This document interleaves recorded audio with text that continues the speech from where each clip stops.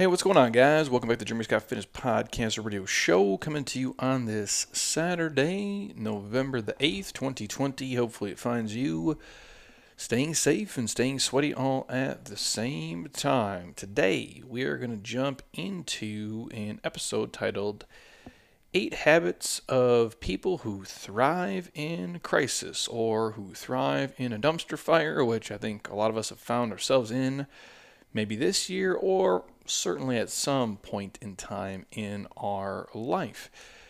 And I have Heather back on the podcast today. So, Heather, welcome. Thank you for having me. Heather's having a great day, everybody. So she's happy to be here, right? I am. I'm having a good day. Awesome. So far, so good. I just feel like you're kind of rushing me to do this one, and you got mad because I was playing Rick Ross every day. Well, you were distracting me, and I was trying to just look at the article that we were referring to today. Part of my process. Before I kick in, everybody, we are kicking off our 50 days of fitness fat loss challenge here in 2 days and about 6 hours. So we start on the 11th. It's kind of like their pre-day one. So you have until the 10th. So if you're listening right now, it's Sunday. You guys have until sometime later Tuesday to hook it up. And obviously, November 11th until the end of the year is actually 51 days, I believe. And so the last 50 days a year, we basically just try to get people to move more and not eat and drink as much crap as people tend to typically do during the holiday season, especially in times when they're stressed, like albeit maybe this year. So that's where kind of this challenge was birthed from. So if you guys are interested, hit me up. I'm happy to share a podcast discount code with you guys for listening. The link is also in the Instagram bio. And admittedly, it's probably the one challenge I do that helps me the most, so I don't eat as much cookies and cakes and pies. And helps me too. Yeah, it really does. It's the accountability piece of it is probably the best thing. And then obviously, we'll deliver the workouts and talk about real food and share a lot of the things that we do at our house during it. So it's a good time. Yeah, and it just, for me, it helps just hold me accountable, but it helps me prioritize, okay, I have, from Thanksgiving to Christmas to New Year's and everything in between, whether it's like a work party or, friends are hosting Christmas parties, it helps me prioritize, okay, I'm going to wait and be, holding myself accountable until this party that's happening on the weekend. And I'm going to have, some splurges and enjoy myself at the party, but then get right back to it the next day. So it just helps me plan out my schedule over the next couple months until the end of this year. So I can still enjoy myself, but make sure that I am focused on my health goals as well. Yeah, and not to get to get lost on this before we kick the episode, but I think of how I used to do Thanksgiving and how a lot of people probably did it. Like, I don't know in college, like if you would do this, but like Wednesday night before Thanksgiving, like people would go out and just get lit up. Like they would go out and booze super hard. So if you think of it, what happens during that, 5 or 6 day span. So Wednesday, hopefully you guys aren't still doing this, but Wednesday you would go out and just get, hammered drunk until 2 a.m. Then you'd wake up on Thanksgiving Day, lay around all day, and then just stuff your face. Watch football, drink beer. Stuff your face until, snacks. Like, take a nap, wake up, eat more. But then Friday, you feel like a complete, bag of trash, but then you eat the leftovers Friday. And people kind of do that same routine until Monday. So now this one day of binge eating turned into Wednesday, Thursday, Friday, Saturday, Sunday, maybe getting back into it on Monday. That I used to be guilty of that as well. And now this challenge basically was the first version of me not doing that, and then it's helping everybody else do the same thing. So it's little things like that we sometimes consciously don't even think of. So if we can start erasing those things, we head into December and January moving and feeling way better than we typically do. And Jeremy and I share as much as possible of like what we're eating or what we chose if we're at a party, sharing examples in the private group and different recipes, as well as everyone else who wants to participate can share and post their own, experiences and workouts. But it's just a great group, and I love to be a part of it every year. I look forward to it. Yeah, it definitely is. It's helpful, and we'll share the stuff that we do that we eat like garbage. So when I eat like 4 pieces of pie on Thanksgiving, you'll see me do that. And Yeah, you got to live your life and yeah, enjoy the holidays. and that's the part to do Best it. time of the year, Yeah, it really. I mean, other than summer vacations. I like it. I don't like wintertime as much as summertime. Like I love summer way more, but I do like Christmas lights and fires and watching Home Alone.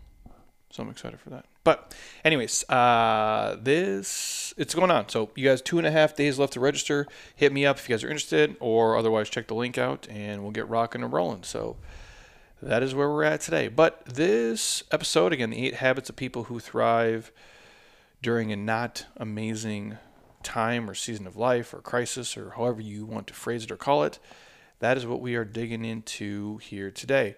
And this original piece came from success.com, I believe. And before we dig into kind of all 8 pieces here, and we'll kind of just touch on each one of them little by little.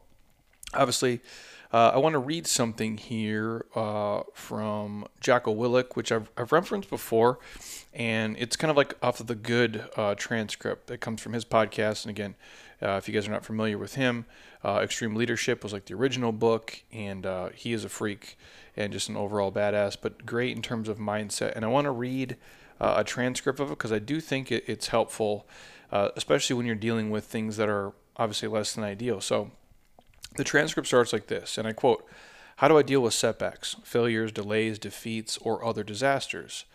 I actually have a fairly simple way of dealing with these situations, summed up in one word, and that word is good." Imagine like in big, bold, capital letters, just good, and hearing that with an emphasis on it.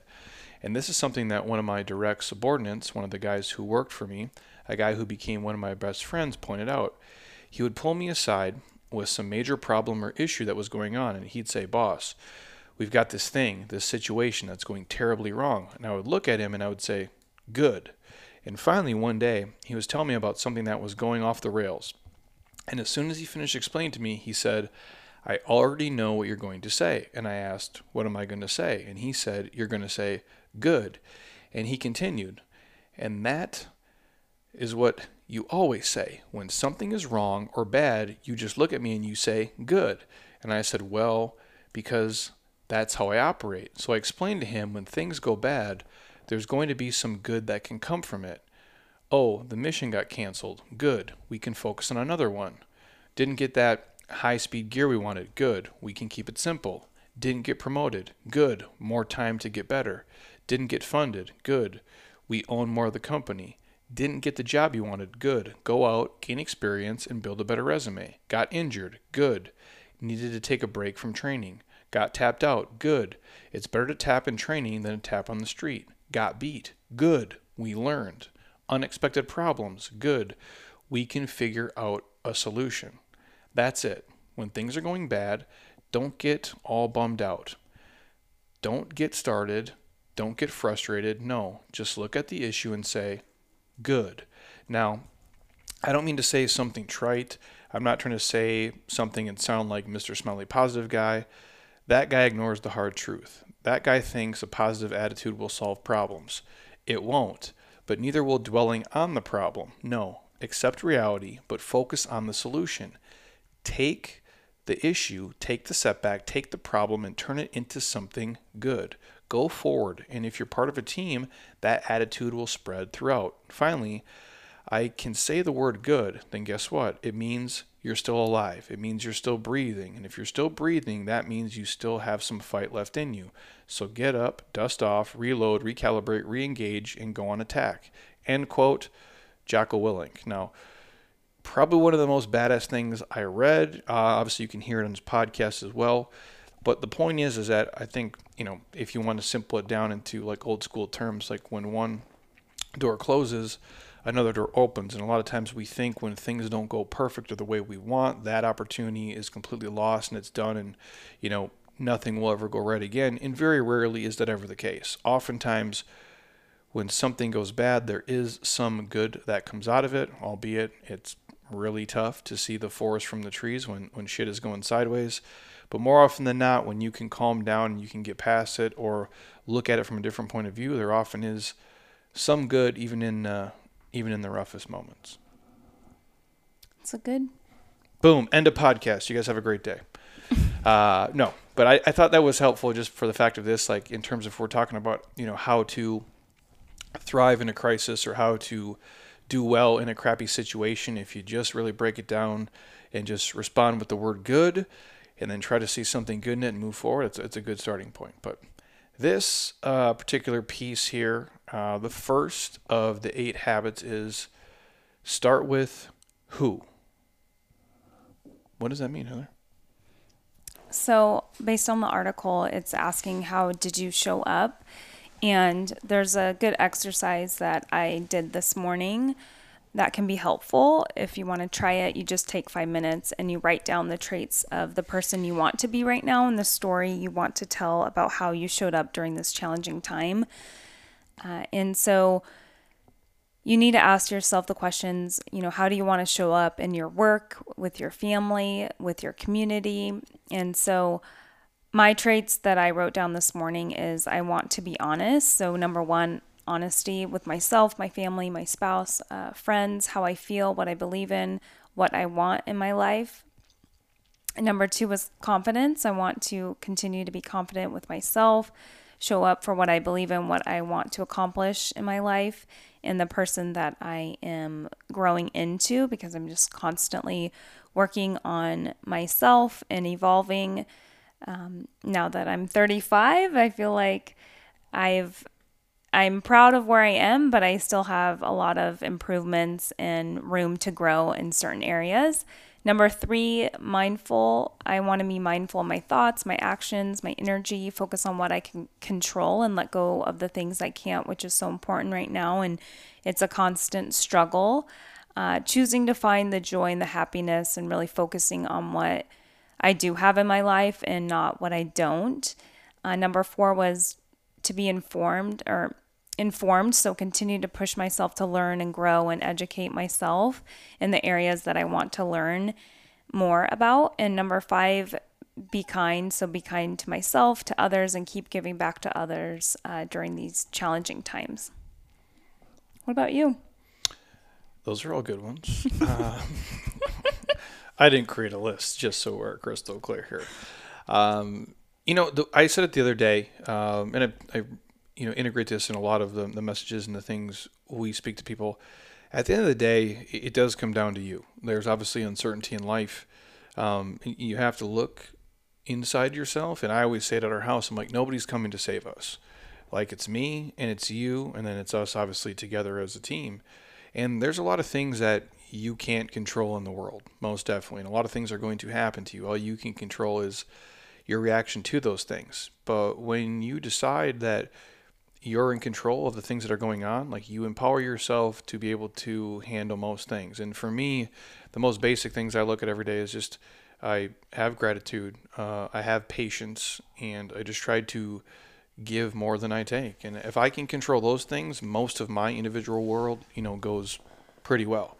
And I said this yesterday on the podcast, and I said it on the same Instagram today, especially now. Like, it starts with who, but it starts with you as the person, like taking control of all the things you can take control of in your life. And I know right now it's in a weird time in America, and people are all over the place blaming other people for a million different things. But I'm like, you have to just own your world with you first, and then your family, and then your friends, and then your circle. And if you do that, like, and you operate, from a place of gratitude and giving and grace and charity and generosity, like, I think you're going to be all right. Well, and I think for you, number 1 is you've had such a clear purpose for so long of what you want to give to the world and do through your work.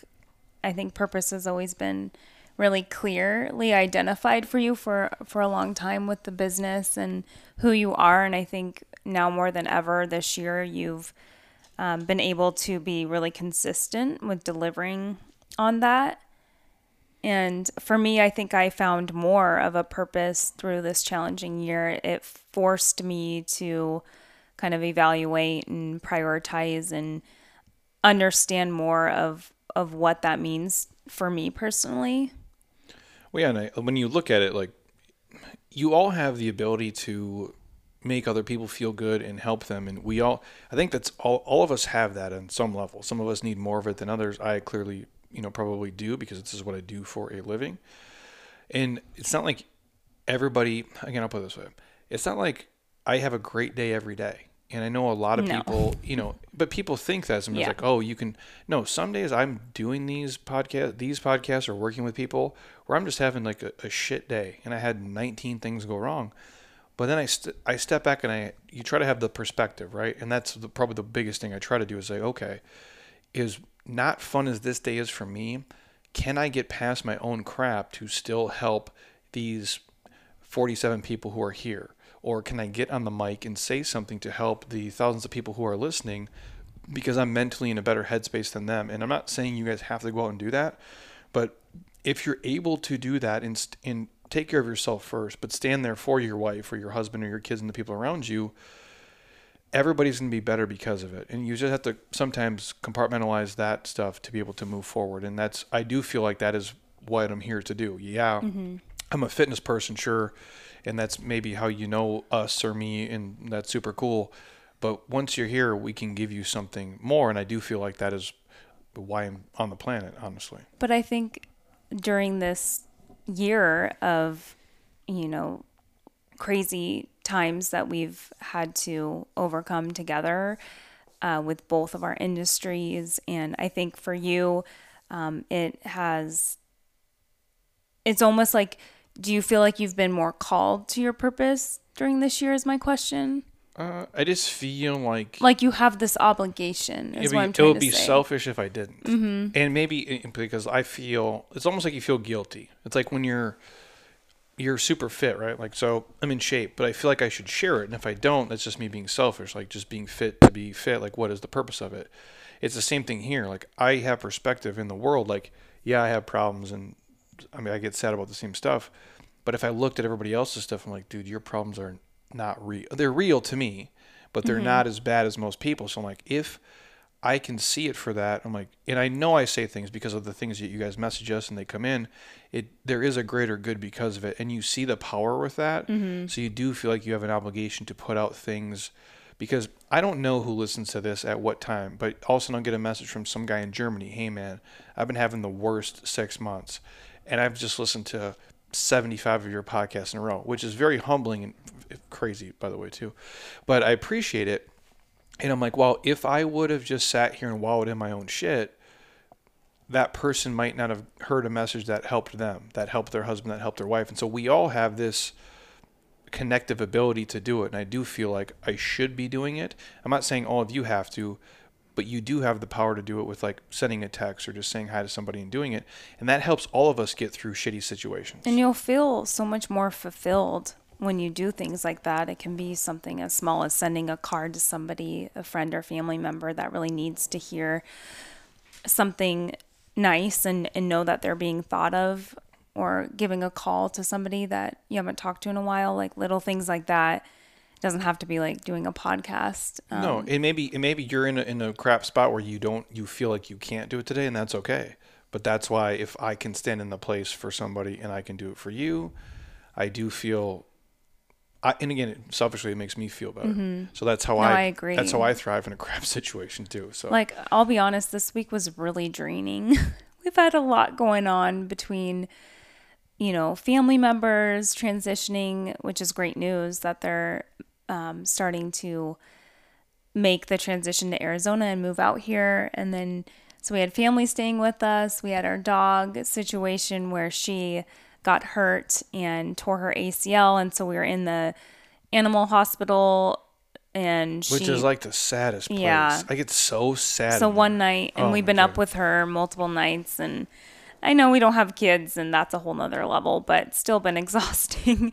And you just feel bad, and the reality of our dog getting older is sad, and then with the election, not to talk politics, but just how that can be very mentally draining during this time if you let that take you over, which there's been, days where it's been kind of overwhelming for me within my industry, and just whether it's talking to coworkers or friends or family, it's a lot. It's just a lot going on. So my point is like, yeah, I'm a little tired today, but You can control what you can control, and the other stuff is just going to happen regardless. That's why I say. And I wanted to show up today because I wanted to do this, even though I don't feel super inspired, or motivated right now. I know if it can help one person. I know I've said this over and over, but it feels so good to be able to do that and have this outlet. So the last thing I'll add when it starts with you, just control your world, everybody, and just log off of the other stuff. If you can take a break a couple hours a day or one day a week to not be on Facebook and Instagram and LinkedIn and whatever, or even not even listen to me ramble on, just take some time to be in your own little world. Solitude. I think you'll feel a lot better. And I said it the other day, and obviously you guys listened to me for long enough. Like, I watch nothing. Most of my information comes from the people who come in here and talk about it, and I can't escape that. And I'm very grateful for them, and it's awesome. But I don't see a lot of other things, and I feel so much better when I don't.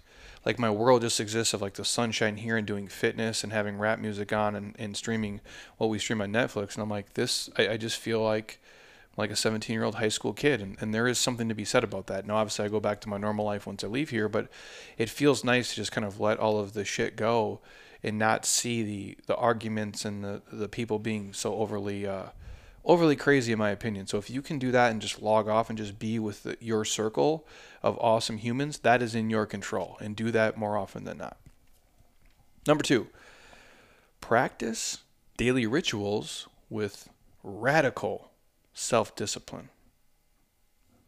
Yes. So the article says resilience isn't what you have, it's what you do. So in tough times, it's really important to double down on the practices and rituals that can help you bring you to your best self, whether it's through really trying to focus on physically, mentally, emotionally, and spiritually. So tackling all of those. What's helpful is like setting your alarm. I know I've been making sure I'm getting up at the same time every day and, moving my body every day, eating well. Obviously, there's times where I'm not eating well, but majority of the time I really strive to do that. So I feel good. Prioritize what's really important to tackle each day, and take time to read or listen to an inspiring book or podcast or read some content, whether it's through the internet or, different articles. And then just making sure that you're doing small practices each day to kind of help you navigate through these uncertain times, because there's still a lot unknown right now for so many people. For sure. And I look at that like, it's just your process. I think everything, your success and failures and the way that you feel and don't feel, obviously there's environmental factors and the things that, just kick you in the balls that you can't really control. But a lot of things comes down to your process and your practice. On a side note, we do need to do like a podcast on the Social Dilemma. I actually need to watch it. And then we'll do a whole one. I know. We'll do a whole one on it. Gosh, I've asked you to watch it multiple times, but I had him listen to the podcast. Yeah, it was actually really good. Joe Rogan's podcast. Yeah, with Tristan Harris, I think. Mm-hmm. I don't want to get lost in it here, but we'll do that. I need to write it down before I forget. But my point is that whatever your process is, and the reason that came to my mind is because I think a lot of people's process is kind of flawed, actually. And what I'm saying is, I have a process that obviously how I wake up, I come to work, I eat, I work out. It's based on productivity and helping people, and I oftentimes will exhaust myself doing that and then take a little time for me. But I like it for the most part, so like I'm okay with my process. Heather has hers. She wakes up, she meditates, does the stuff with our dog. Like, we all do that, but we also fall into it.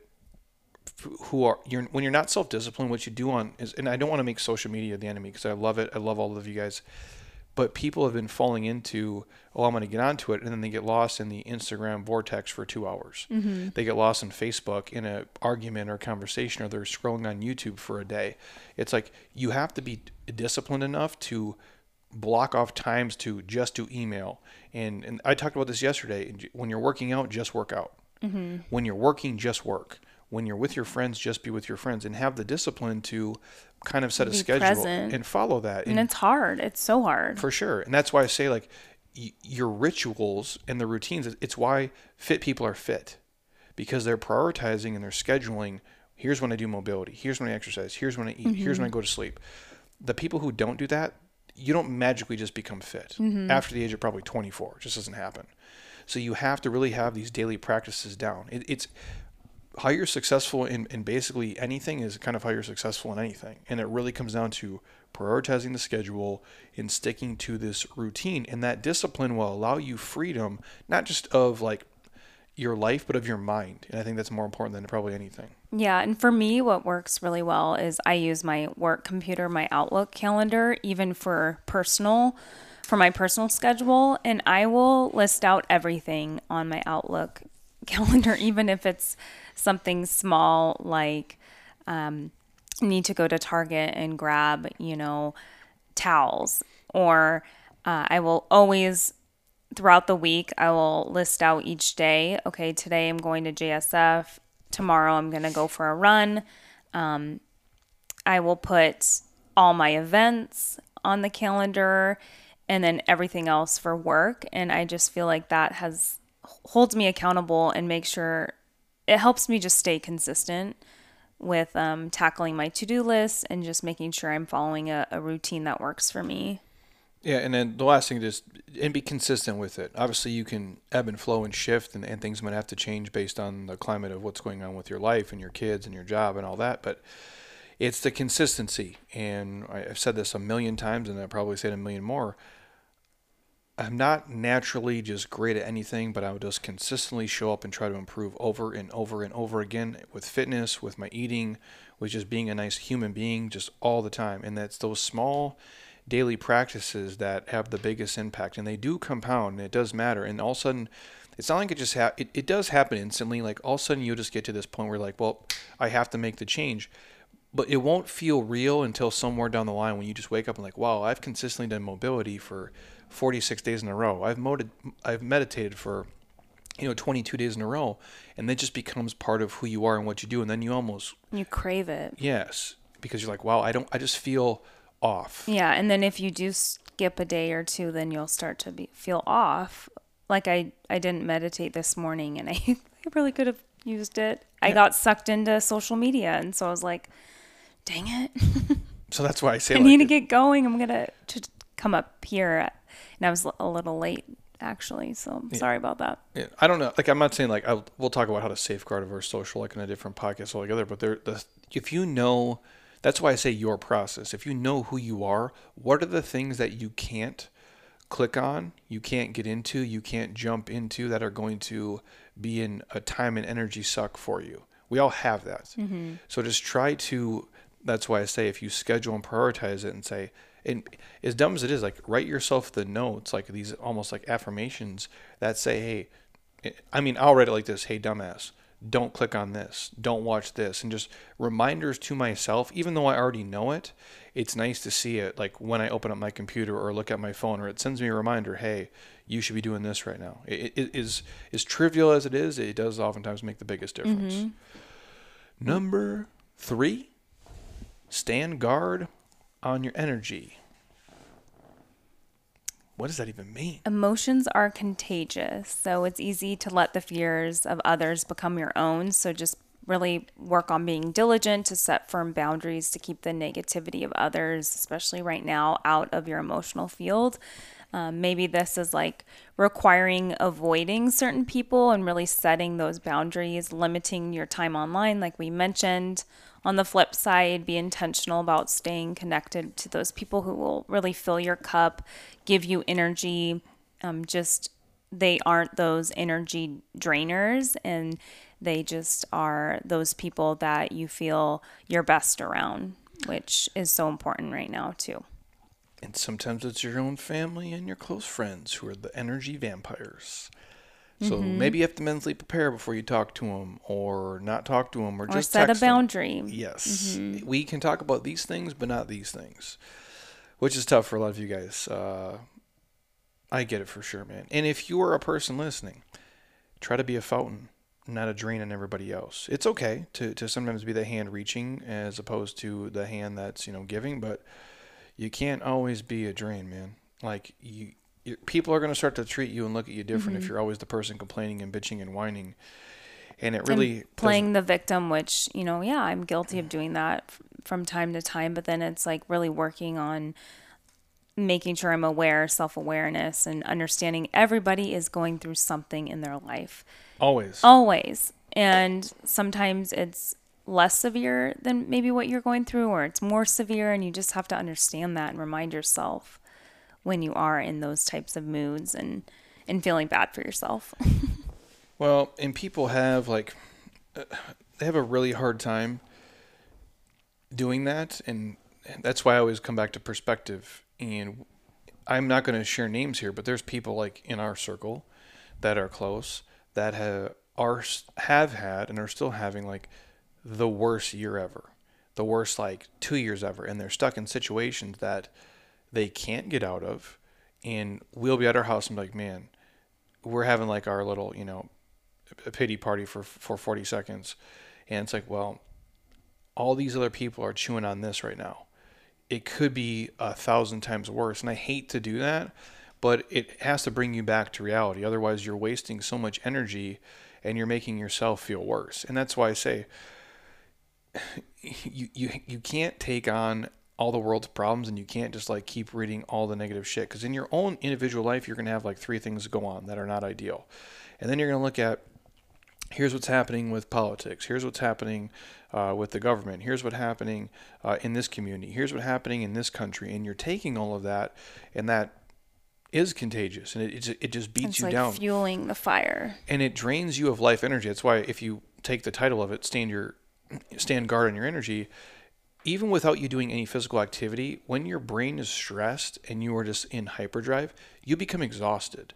I think the study is the mental strain can drain the body of 20% of its life energy. So now you're already starting off your fitness and your workouts feeling exhausted, and you haven't taken more than 200 steps in the day. That's a bad place to be in. And I know it's tough when you're in it, but when you start reading things and seeing things and listening to stuff, it's like, wow, now you have all this anxiety and this fear and this panic, and then you mix into it and with other people who have the same thing, and now you're feeding each other this awful energy back and forth. It's a toxic environment. It's not serving anybody. I know what's worked well for us during this year is just doing those getaways, whether it's a day trip or just this past weekend was my birthday, and I selfishly I did something obviously that I wanted to do, but I also was aware. What was that? Horseback riding. Yes. But I knew you would enjoy it too, and he loves. I'm basically like Rip Wheeler from Yellowstone, so I'm a badass. Not quite. Did you see me out there? I was like John Wayne. I was riding that thing. I don't think you were quite the natural. I didn't fall off. Cowboy, but. No, my butt was super sweaty when I got off, though. I promise that. It was nice though. Yeah, but I also wanted to do something that would benefit both of us, and. We rented this amazing Airbnb cabin up north, and it was just exceeded our expectations. And I knew it was something that we both needed, was to get away in the pine trees and just a quiet, country atmosphere away from the city, and then do a new activity. We've never gone horseback riding together, so it was so fun to do it. And, it just mentally, I think it was something that we both needed. And don't you feel like when you got back to Scottsdale, you had even more energy? Yeah, no, I could live in that cabin. We were lazy. We didn't work out for 2 days in a row, which felt amazing. And it's just recognizing when you and your partner, or you and just yourself, need to do something like that. Some self-care is so important. No, first of all, I could live in that place. We could sell our house. I would live there in a heartbeat. If I had we just need $5 million, just paper cash laying around, so we don't have to work or anything. We could just travel around and do fun stuff and I could live in a log cabin. I really wish in Scottsdale you could build a log cabin, and you wouldn't be looked at like a complete weirdo. Because I would tear down our house and do it in a heartbeat. It just really wouldn't fit. I don't think it really works with the climate in the desert. I know, and the termites and all the stuff, but. But we're only 90 minutes from True. pine trees and high elevation. So, But no, that was nice and it was fun and it is helpful. It just takes you out of your normal, and I love my normal life and routine, even though this year has been a mess. It's nice to do something that is, I guess, mindless, if you will, whereas like social doesn't really matter. Work, yeah, I'll check email and stuff, but it's like you do so much less of it just because you're not attached to it. And you guys all have the power to do that. You don't even have to go really. change your environment. You don't got to go far and don't got to spend much money either. Where am I at here? Number 4. Oh, should we talk about Oh. how you got scared by the skunk? Dude, I wasn't scared. But let's be real. The Airbnb had a hot tub, and we were like really excited because it was chilly at night. We're gonna go hot tubbing, and we poured ourselves a drink, and we went into the hot tub, and it was pretty dark out, pretty late, and the back patio area, all of a sudden, this huge skunk arrived and was making its way toward the hot tub, and Jeremy was all freaking out like he's gonna spray us. Dude, this thing It was like so funny. And then 3 feet from us. He's like, he's coming to us. I was like, oh my gosh, we're elevated. And the hot tub was elevated. He could come up them steps so quick and spray me right in the face. You were like on the edge of the hot tub, just watching like a hawk. You were hiding behind me. Well, yeah, but then I just started clapping my hands. I'm like, I'll clap my hands. A loud noise will scare him. First we saw him. Yeah, I was scared. It's a skunk, dude. They smell. He was like, this cabin has like this. It's like on the bottom is like a chain link fence that like they just have some storage stuff under there, and they have like a big deck up top. Well, like we looked over, and this skunk is like, first of all, you couldn't tell what it was. I don't know if it was like a raccoon or what. It was like in this fence. I'm like, how it got in there? And then like sure enough, like it walks over like this little slit of the fence, and he slides in there, and I'm like, this dude is gonna come up here up these steps, and he's gonna come in this water here, and like think he's gonna hang out with us. And like if you guys ever smelled skunk, which I'm sure you have, and it sprays you. It's not good. It's not a good scenario. I haven't been in nature in a while. I'm not equipped for that. Obviously. Well, hey, I have like no clothes on. I have no shoes, nothing. I'm like, I can't run. I'm like, I'm trapped in this hot tub. But we got through it. You scared him away. 2020, man. It just keeps, that would just be fitting. Like I get sprayed by a skunk. Like I'm stuck in this person's house. Like just a mess. That would be so gross. Oh, man. I mean, if this was going to happen, this is probably the year for it to happen. But we made it through. Anyways, number 4, embrace discomfort because you can't grow without it. You want to go or me? You can. This is, 2020 in a nutshell, I think, for most people. Even if some of you guys haven't, had the worst time, I think anybody has felt a little bit more stressed, anxious, and uncertain for sure. And the way I look at it with anything, you just have to take these, rough times kind of head on. And it's like the old saying, we've said it here before, and people always say it, nothing amazing really happens in your comfort zone. And you kind of have to just be uncomfortable at times because that is how you grow and that is how you change. It's what happens in the gym. Like the workouts aren't easy. If they were, there wouldn't be enough stimulus, to rip the muscle fibers. There wouldn't be enough stimulus to have you improve your aerobic endurance. Like no major change would come. It comes from increasing the load, the speed, the tempo, or the volume if you want to go the fitness route. It's the same thing where my mom and Dave are trying to probably move here, and Dave has never, as my mom got remarried, Dave has never left Michigan. Mm-hmm. He's 50, whatever he is. Like, that's going to be uncomfortable for him. It's going to be a major change. He's secretly probably shitting his pants thinking about it. I couldn't imagine, like, I did it young, but I just think it's easier when you're younger because you have no money, no resources, and it's like, if you fail, you're young and stupid, and you kind of get a pass. As you get older, it's like, well, shit. And because I moved through college and through the GA and all these other things, so I had been around America already. So I'm like, what the hell? Move to Scottsdale, no big deal. But if you haven't done it your whole life, there's some discomfort there. But that is also how you grow. It's helped us a ton. We wouldn't be these same two people if we stayed in the same cities we grew up in. Right. And it's the same thing. Like, I think this year has been completely horseshit all the way around. If whatever you believe in, God, the universe, source energy, unicorn tears, hey, I get it. We can move forward. Like I learned the lesson at this point, but with that said, there's a lot of things that have happened in the last 7 months. I learned more about myself. I've gotten clarity. I have a better understanding of what I'm really supposed to do versus, I guess, what I thought I was supposed to do.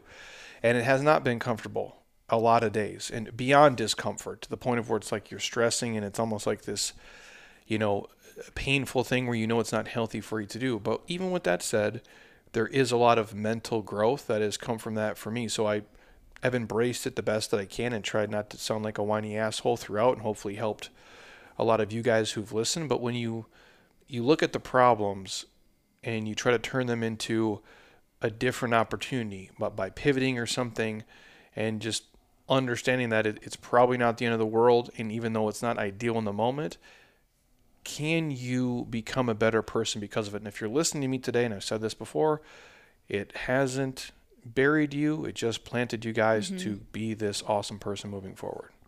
And you might not have become this person without this shit. And I've said this for me again, and I'm totally over it this year, by the way, if you haven't grasped that. But I look back at like my life, like when I was like sick and I felt like shit and I couldn't figure out what's going on, I wasn't healthy. As rough as those moments in my life were, those probably a couple years of my life in all reality, where I was like depressed and sad and just I felt physically crappy all the time, that changed the scope of my entire life. Like that has led me to be this person today. That's why I take my mind so serious and my health so serious and my schedule and what I do. Without that, I probably would have kept on the same path, and just if my body could have held up, I would have kept drinking and doing drugs and not taking things serious, and there would be no Jeremy Scott Fitness, and I wouldn't be this person today. So I have to thank my genetics, I guess, and partially my own stupidity and crappy habits and my body failing on me for being this healthy and this diligent about it today. And without that discomfort, I wouldn't have grown into be who I am. I agree. I think I keep trying to remind myself with each problem that either we both are facing or individually, it's just constantly asking myself the question, like, what is this going to teach me, instead of thinking of it negatively, thinking of what's the positive that is going to teach me and help me grow through this challenging experience or problem. Yeah, and don't get me wrong, like, you can always look at it like Jocko and be like, well, good. Like, I got fired from my job. Good. Like, you can say that. And it's easy to say, like, after the fact. It's tough when it's going on. And there's some things that just suck. And there's nothing good that comes from it. Like, this year has been great. Like, my grandma died. It just sucked. Like, there's no fucking lesson in that. Like, my dog tears its ACL. It just sucks. There's nothing good that comes from that, but you just embrace it and you do what you can with it and make the best of it as you go forward. And sometimes there are just things that aren't ideal, but I think when you look at it big picture as time goes on, they do become sometimes the most shitty moments of your life often do become the greatest gifts. And it makes you a really mindful, grateful, well-rounded person, and oftentimes time is the only thing that makes you really realize that. So, number 5, connect with your spiritual gangster self. What does that mean? How do you do that? Connect with my spiritual self. I'm not a meditation person. I'm not a huge like church person. I just kind of do it in my own way. I'm a huge, just quiet person. I don't get much of it. That's probably why, in all reality. But I just try to really be mindful. When I say I'm not a church person, doesn't mean I'm not spiritual and I don't believe in God. That's not what I'm saying. But I don't like go to a physical building. I don't go to mass. Like, I grew up Catholic. I don't like the whole show of it. I think you can kind of do it from anywhere. So I really just try to be thankful for everything that I do have, and I try to just appreciate all the gifts that I am given, and I just deal with the crap that comes with it. But I look at it like I'm here for a reason, and there is a purpose, and I can't imagine it's all by just like freak accident. Maybe that's what some people believe, sure, but I can't believe I've been this gifted and this lucky on accident for no reason. So I'm like, well, if I can start to understand like why I am this way and why I think this way and move this way and why the things have happened for me, how can I reflect on that and what is the deeper meaning of it? And so I do it, I guess, kind of in that way, if that makes sense to anybody listening. I think so. But I don't like sit and like, I don't meditate like you. I can't. Well, and my meditation is like meditation and prayer combined, which does help me, tap into my faith, which helps me overcome fear, which going through this article, asking yourself, how would you speak, behave, interact, live, and lead today if you were operating from faith over fear? And I know that that's helped me, just believing in a higher power, whatever that looks like for you, and just diving into that and focusing on starting there, and then you can accomplish those challenging times and stop. Because there's always going to be fear in some aspects of your life, but how can you push through the fear? And usually, if you have a belief in something, it can help carry you through.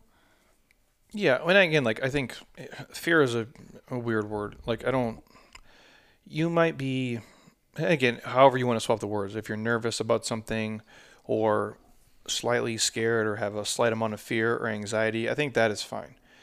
It's when it becomes crippling and crazy, like that's when to the point of it can't work. But if you do, and again, that is a great sentence. How would you speak, behave, interact, live, and lead today if you were operating from a place of faith and like belief over fear, whether that's, belief in yourself or whatever. And again, this is not a religious podcast, but if you like believe in God and you look at it that way and you're like, well, those gifts came from God and they gave them to you. Like that's how the operating system is. And like what you're going to do with them, like obviously is up to you. You like personally, like when I see you, like when you are if you want to tie into like, again, not religion, but being spiritual and like nature, that is where I get a lot of energy, like spiritual energy coming from being in nature and in the outdoors and doing, adventures and different environments that I know give me that sense of faith. Well, and you're calm there, and you're just in a better mood. You're more creative. Everything just flows. Like yours is tied to that, like animals and nature, and like when you hike or when you're at the lake or at the ocean or in the mountains, like that's your jam. Like that's how you connect to it. Like you can see it actually happen. And honestly, I think most humans are meant to do it that way. I don't think how we currently structure a lot of our stuff is probably how we should be. Like for happiness, for economic prosperity in life, I guess that's what we've been doing. But I think a lot of times there's a disconnect there because we're so busy all the time. Like we don't get a chance to like step back and just really sit and be mindful. Or if you're a person who prays or whatever your thing is. But yeah, you do it with nature for sure. I do it in little moments throughout the day. I just call it like mindfulness. That's my way of being, spiritual, I guess. And it is nature based too. It can be little though. Like I'll do it if I sit in our backyard and I'm like, wow, it's a cool breeze, which here is a big deal because it hasn't happened in like 7 or 8 months because it's been hot as shit. But it's like I do that, or like just little things, like it's so simplistic, like watching a fire, and then your brain starts to think on this different wave pattern because it's away from technology and all the normal stuff, and you can actually slow things down. And to me, that does help. I agree, and I think so much is tied to when you can connect to your spiritual self, however that looks for you, then you'll have more clarity as to what your purpose is in life first. Well, yeah, and it's common. Like, again, if you tie it to like fitness, like yoga is very much based on this.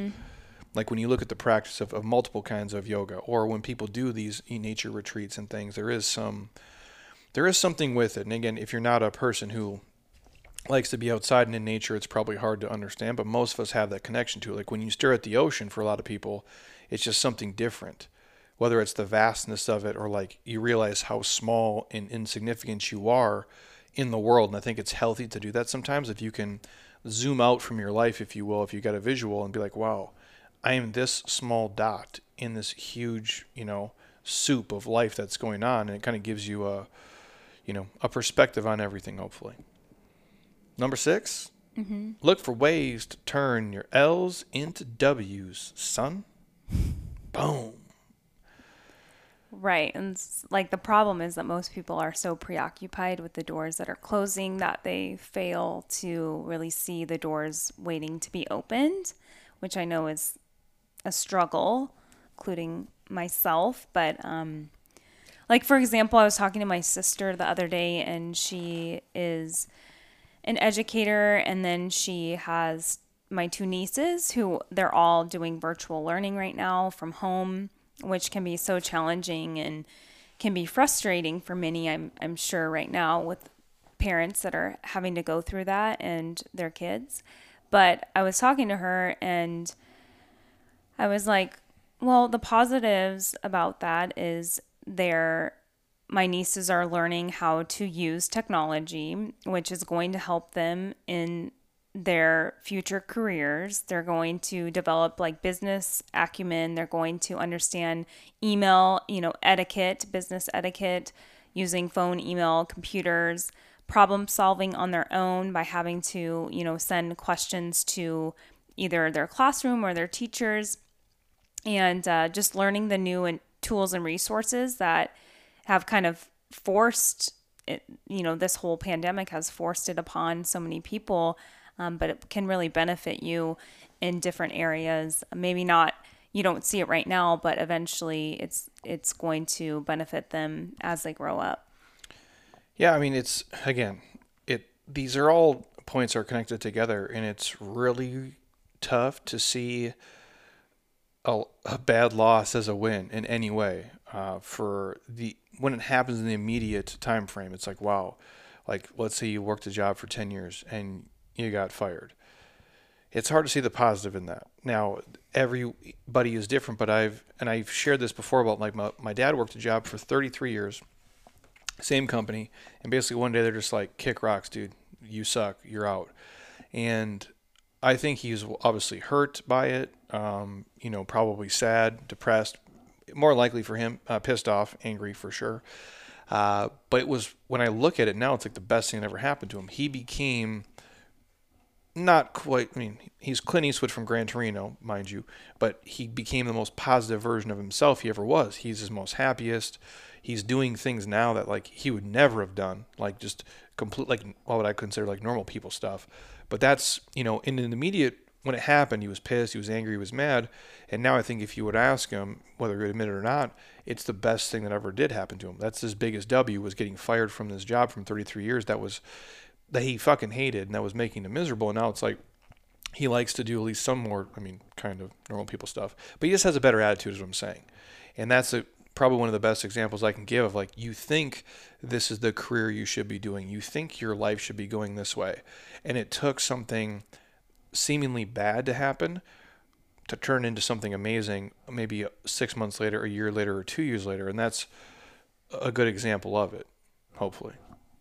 Mm-hmm. No, it is. And again, it's tough, dude. I really feel for you guys. And if nothing else, when bad things happen or when problems arise, maybe it forces us to step back and slow down and refocus and be like, you know what, is this really what I wanted to be doing? Is this really what I should be doing? Is this really what I'm meant to do? Was this really making me happy? Or was I just kind of going through the motions because I got so busy and wrapped up in it and I got so down the rabbit hole, I couldn't see, the light of day. And that's what I have to believe for at least a lot of things, and trying to, turn a negative into a positive anyway. Number 7? Yes. Make plans, but use a pencil. We are at our best when Who uses a pencil anymore? Who uses a pencil? I don't use a pencil, but a pen I do. I do write a lot. When you were in school, what kind of pencils would you use? What kind of pencils? Yeah, like so normal pencil. You're not understanding the question. Let me break it down for you. So when I was in school, when you were broke, you used the wood pencils. Yeah. And you went over to the wall and you stuck it in the sharpener and you turned it and you twisted it. Now, those are the really broke kids. That was me.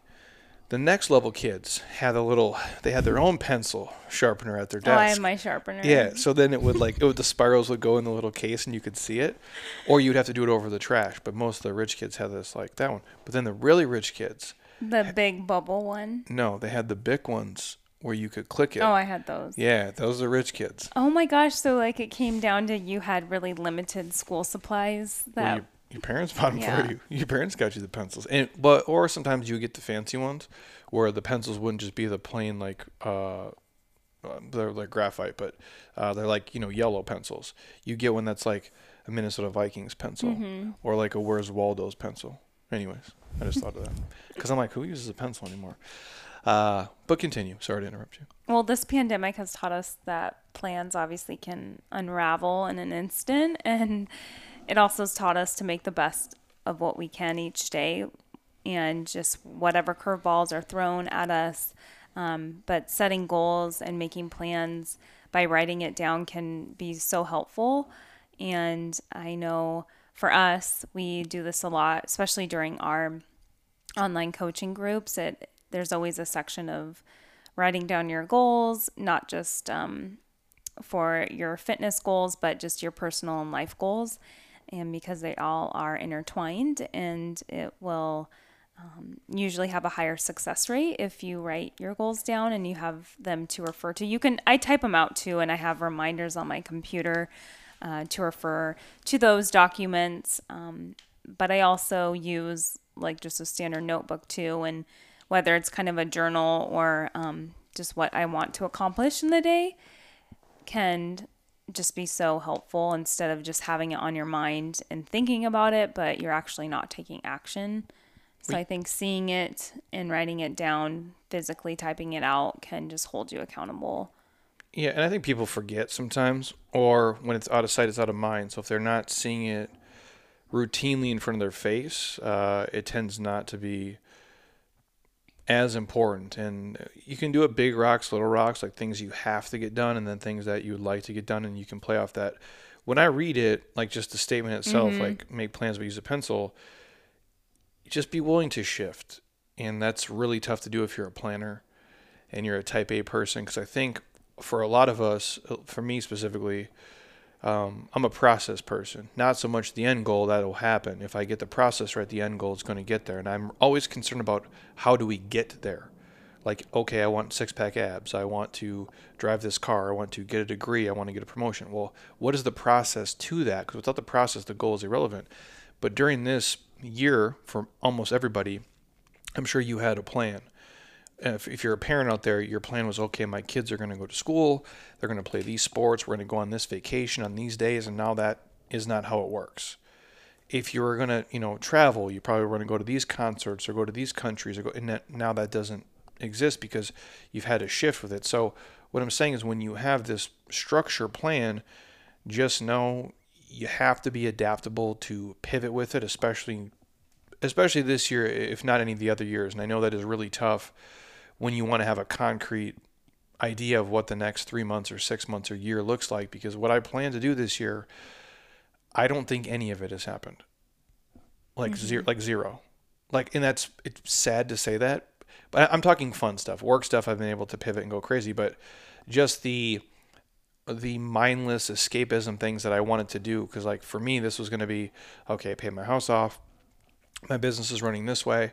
I'm going to just call my best friend, and him and I are going to go to the Vikings-Packers game at Lambeau and just drink beer and eat cheese curds, and that's what's going to be. But like that didn't happen. So I have to, okay, well, how can I, fill the void or fill the gap and shift that where I was so committed to it? And sometimes your plans just get ruined by a pandemic, if you will, or whatever. But I think when you look at a normal year of your life, you have to be willing to shift, do, and adjust. And if you can't be flexible, you're going to be really disappointed, pissed off, and angry because you're, again, and I don't want to throw Heather under the bus here, she used to be so obsessed with everything being perfect. Did this trip go perfect? And if it doesn't, it's like we kind of all talk like, oh, Heather's going to be mad, or if it didn't work out the way she wanted to, and it's like you're way better now. You're getting there. Thanks. Like to adjust, but you are though. Like you would want it to be like this perfect experience, this perfect this, and if it's not, you're like, whoa, what the hell? And make a plan, but use a pencil from now on. I'm sorry, but it's like you're the best example I can think of, because you always want everything. Okay. You always want everything to be perfect, and I'm like, so do I. But I just am realistic too, and know that it's never going to happen. But again, here's an example, and I'll go to the next one and let you guys go. When we went with Jeff and Emily to that A-frame cabin, we made the best of it, and that place was terrible. Yeah, but I think I did a great job of just rolling with it, even though I was the one that basically planned it, and it was kind of not an epic fail, but it was just like It was a great. Well, and that's what I say. Like when you turn an L into a W, right? Yeah. If it was just you and me, I would have packed up our stuff and left. well, you were ready to leave, which Yes. gave me even more. Well, I thought I was gonna get murdered. I was so angry when we walked in, and it was just not what we had thought it was going to be. I didn't feel safe or clean, and I don't mean. But like, you were like ready to leave, and Yes. which made me even more I upset. thought someone was gonna murder me. Yeah, I seriously was like, this it is was like kind a of in movie. a weird, sketchy area. This is a movie. Like, and I'm like, we don't have firearms here. We don't know the area. I'm like, what am I going to do? Like, I'm going to get murdered tonight. I'm going to be on Dateline But I next just week. kept making jokes out of it, and it's really going to be one of those memories that we'll always be able to laugh at. Yeah, we turned an L into a W. It worked out. And anyways, number 8, be kind to yourself, particularly when you fail, kids, which I've talked about a lot recently.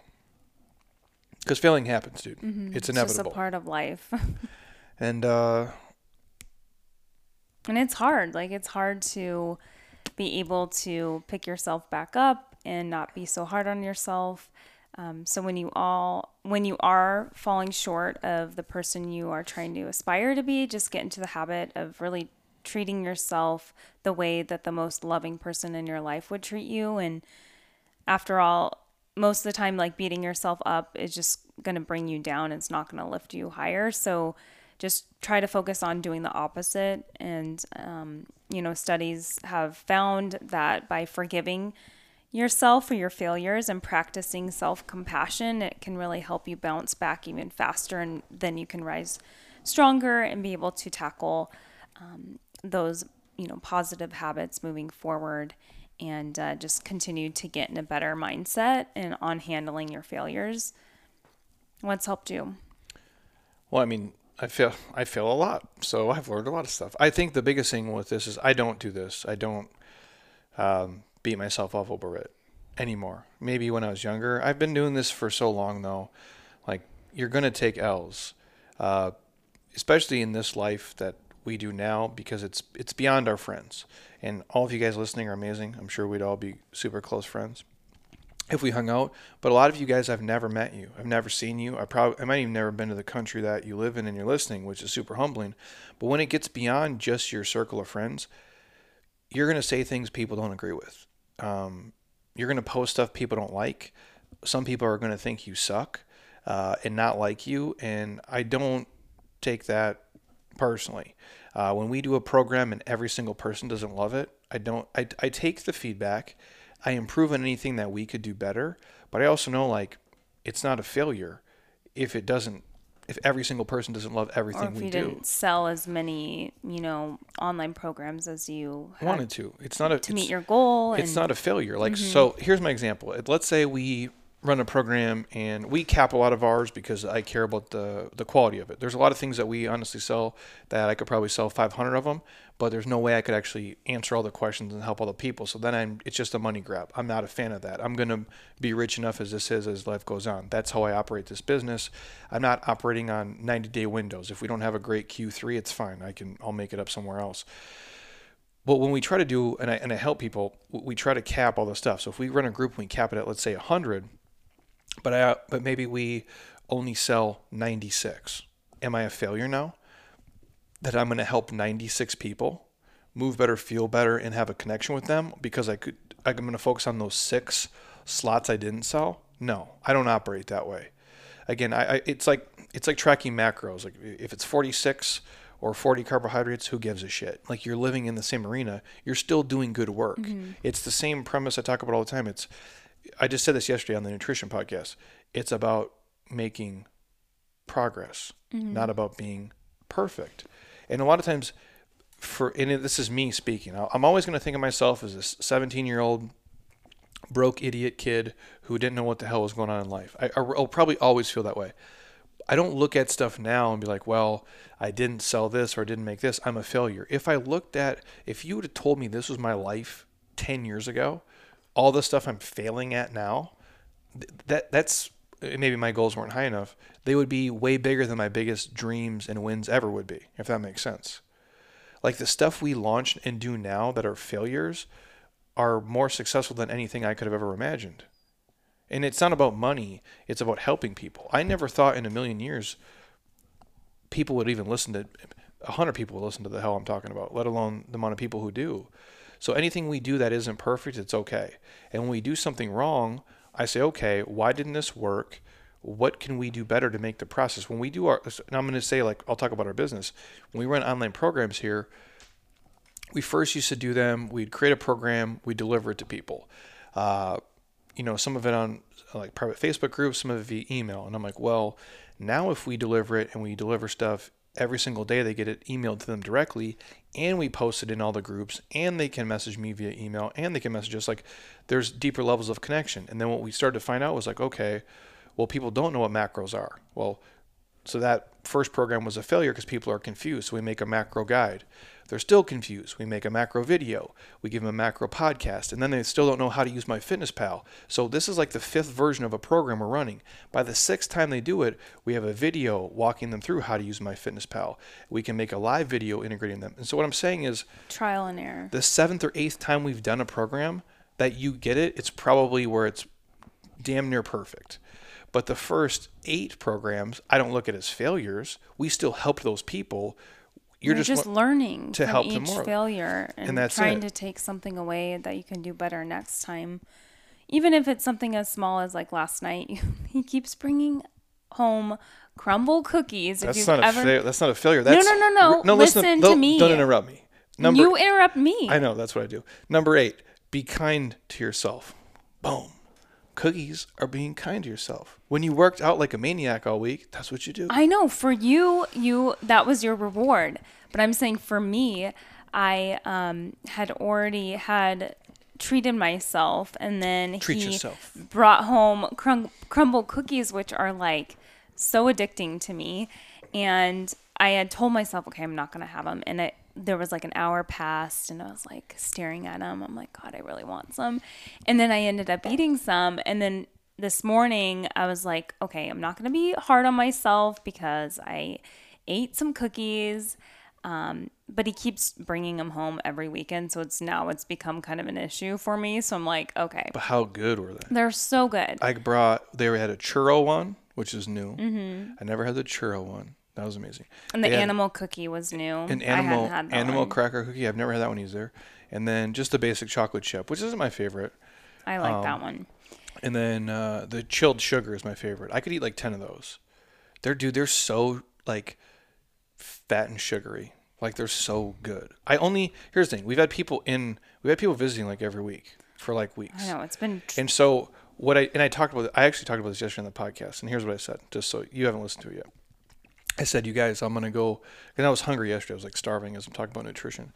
And I'm like, I'm going to get crumble cookies. I'm going to bring them home, but I'm going to let them sit there. And people are going to dig into them before me, because they always do. I didn't, though. I waited till you did. No, and Dave was good, too. I know. They must have ate some at dinner. Mm-hmm. Because I for sure thought Dave was going to be the first one. He always is. I know.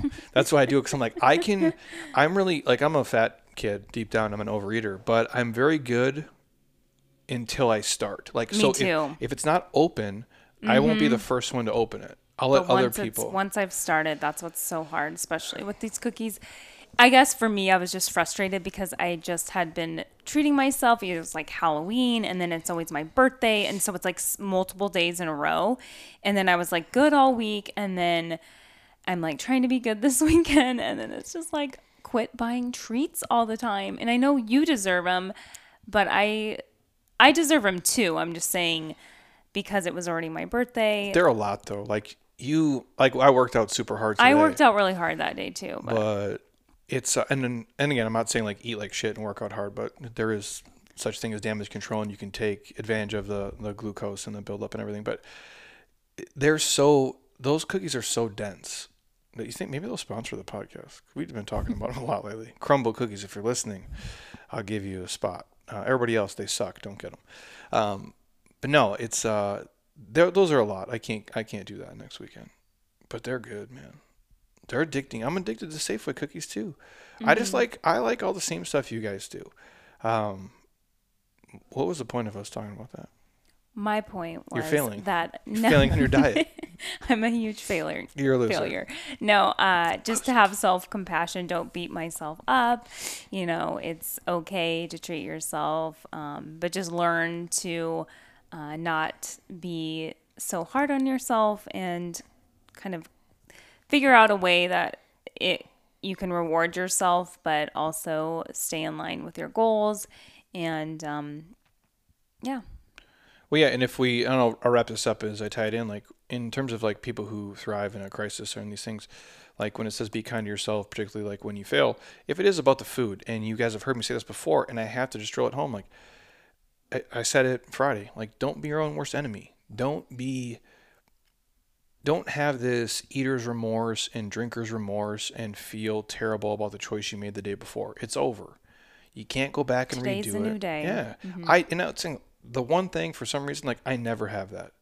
I never look back and be like, well, I shouldn't have ate those chips yesterday. Mm-hmm. Shouldn't have ate that pizza yesterday. The hell with it, dude. Like, be a human, live your life, and just understand and just audit though how you feel and what the rest of the week looks like. And all you can control is the next meal and the next drink and the next workout. You cannot go back. So just be kind to yourself and just roll with it, man. And, try to not go to places like that serve super dope cookies. Well, it's like, for me, just really paying attention to not having a lot of sugar, on a consistent basis is so helpful for me. But when I do have sugar, then I just crave it so hard. Like today, I'm like craving sugar because I had sugar last night, and it just makes it that much harder. So, everybody's different, but usually what works well for me is when I do plan to indulge, the next day, I just try to cut it out immediately that next day so I can start to get back into that good routine for majority of the week. But it's hard because my body naturally, once you start feeding it the sugar, it's like a drug. Well, and the problem is with those cookies in particular, they're so big. Mm-hmm. You can't really eat them all at once. So there is stuff left over the next day. But I didn't, I usually, like this morning with my coffee, I was like, oh my gosh, I really want, because you left it on the counter. Yeah. And there was still like 3 halves left, I think. And I was like, I'm not gonna look, because I really wanted some with my coffee, but I put it on top of the fridge and I was like, nope, these are for Jeremy. Out of sight, out of mind. But that's the only thing I think. did that with the Halloween candy too. I put it in the laundry room, the big bowl, because we had hardly any trick-or-treaters. I thought you threw it away. No, it's in the laundry room. I don't like any of that stuff. Well, You kept eating it. the Laffy Taffy I took I do love Laffy Taffy. I took some Laffy Taffy. I don't like the suckers though. Yeah, I'm not that's gonna why I eat got those, the them. Dum Dums or whatever. That's why I got Get them them. at the bank, son. At the car wash. They always give you. Do they really? I haven't got a car wash in like 5 years, so I don't know that. It's so bad. But I do like Laffy Taffy. I don't. I hate Laffy Taffy. I don't like the banana ones. The rest of them I like.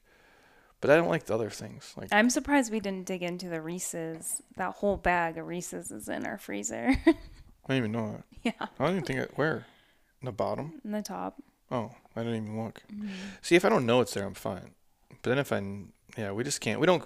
Anyways, the point is Don't be so hard on yourself. Pick yourself back up And if buy- you fail. and buy single serving stuff, and then you don't just throw it away, because otherwise you're going to keep eating it like an idiot, and it's not good for you. But if you do, don't worry about it and just make a better choice the next day moving forward. And that, my friends, is 8 habits of people who thrive in a dumpster fire. Can I title this 8 habits of people who thrive in a dumpster fire?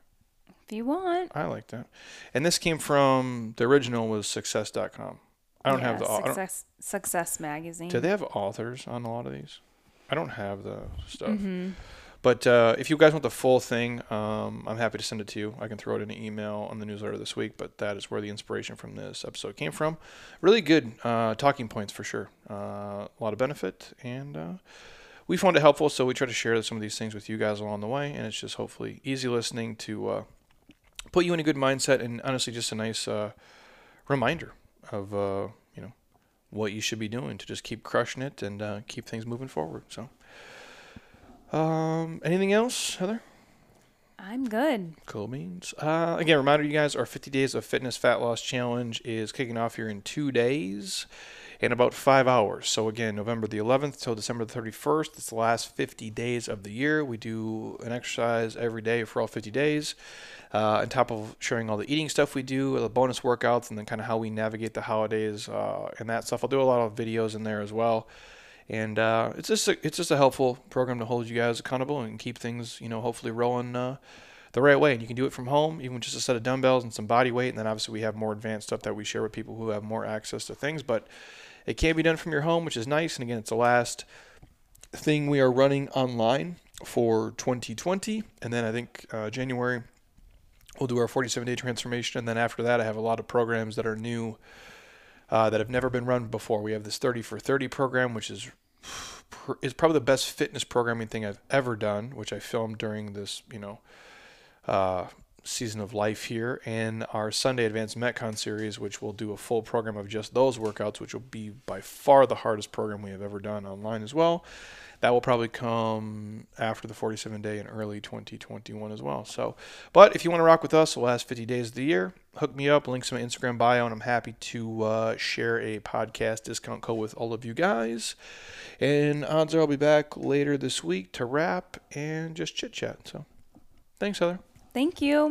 So if you guys happen to be on iTunes right now, stop. Don't be a lazy ass. Go to your podcast app, scroll your finger all the way down, drop me a 5-star, leave a couple comments. I truly would appreciate it. And if you think this can help a friend or family member, please share it with them. And I do appreciate all of you guys who share these on your Instagram stories. I appreciate it. I'm happy to always reshare anything you do of us, whether it be the podcast or any of the quotes we put out, or obviously the workout videos. It means a lot.